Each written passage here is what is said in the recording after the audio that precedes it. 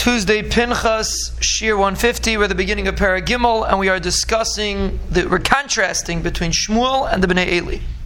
V'hanar Shmuel Misharis es Hashem lifnei Eli. The Nar Shmuel, which was called a Nar, he was still young.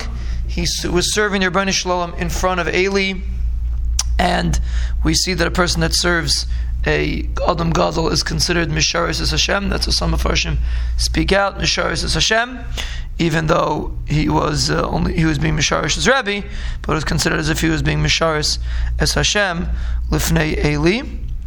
And one of the Mefarshim speak this out. I don't see it right now. One of the Mefarshim, Yerushalmi and Erevin. So anyone that's serving in front of Eli is as if you're serving in front of the Rebbeinu Shalom. We had it in the Yerushalmi shir. Maybe that's where I remembered it from. But Akapadim, so it says Misharis is Hashem lifnei Eli. Udvar Hashem haya yakar bayam mahim.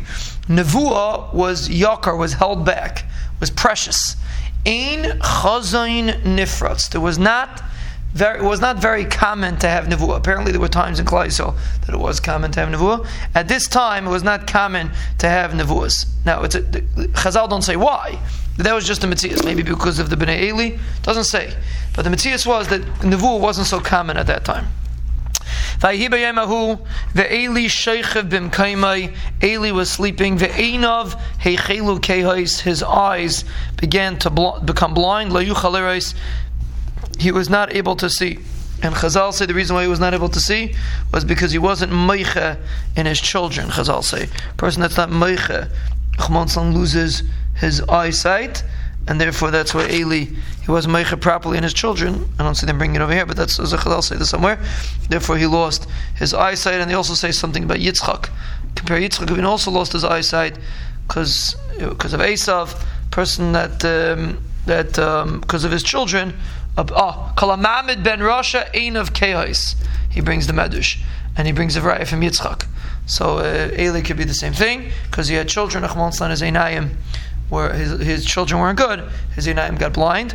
V'nera leikim terem yichba. The ner of the Rebbeinu Shalom didn't go out yet, which Pashup Shat means the Neirus of the Menorah. Ushmuel sheichev behechal Hashem. Shmuel was sleeping where the Levium slept in the Hechal. Asher shama reina leikim, where the Aron was. That's the Pashup Shat in the pasuk. The Mefarshim say Ner Likim Terem Yichba means the Ner of the Rebbeinu Shalom, meaning the Eli, who was the Ner of the Rebbeinu Shalom, didn't die yet, and he was still alive. And there's a concept called V'zarach Hashemesh Uba Hashemesh. Before Eli was nifter, Shmuel already started being Matzliach.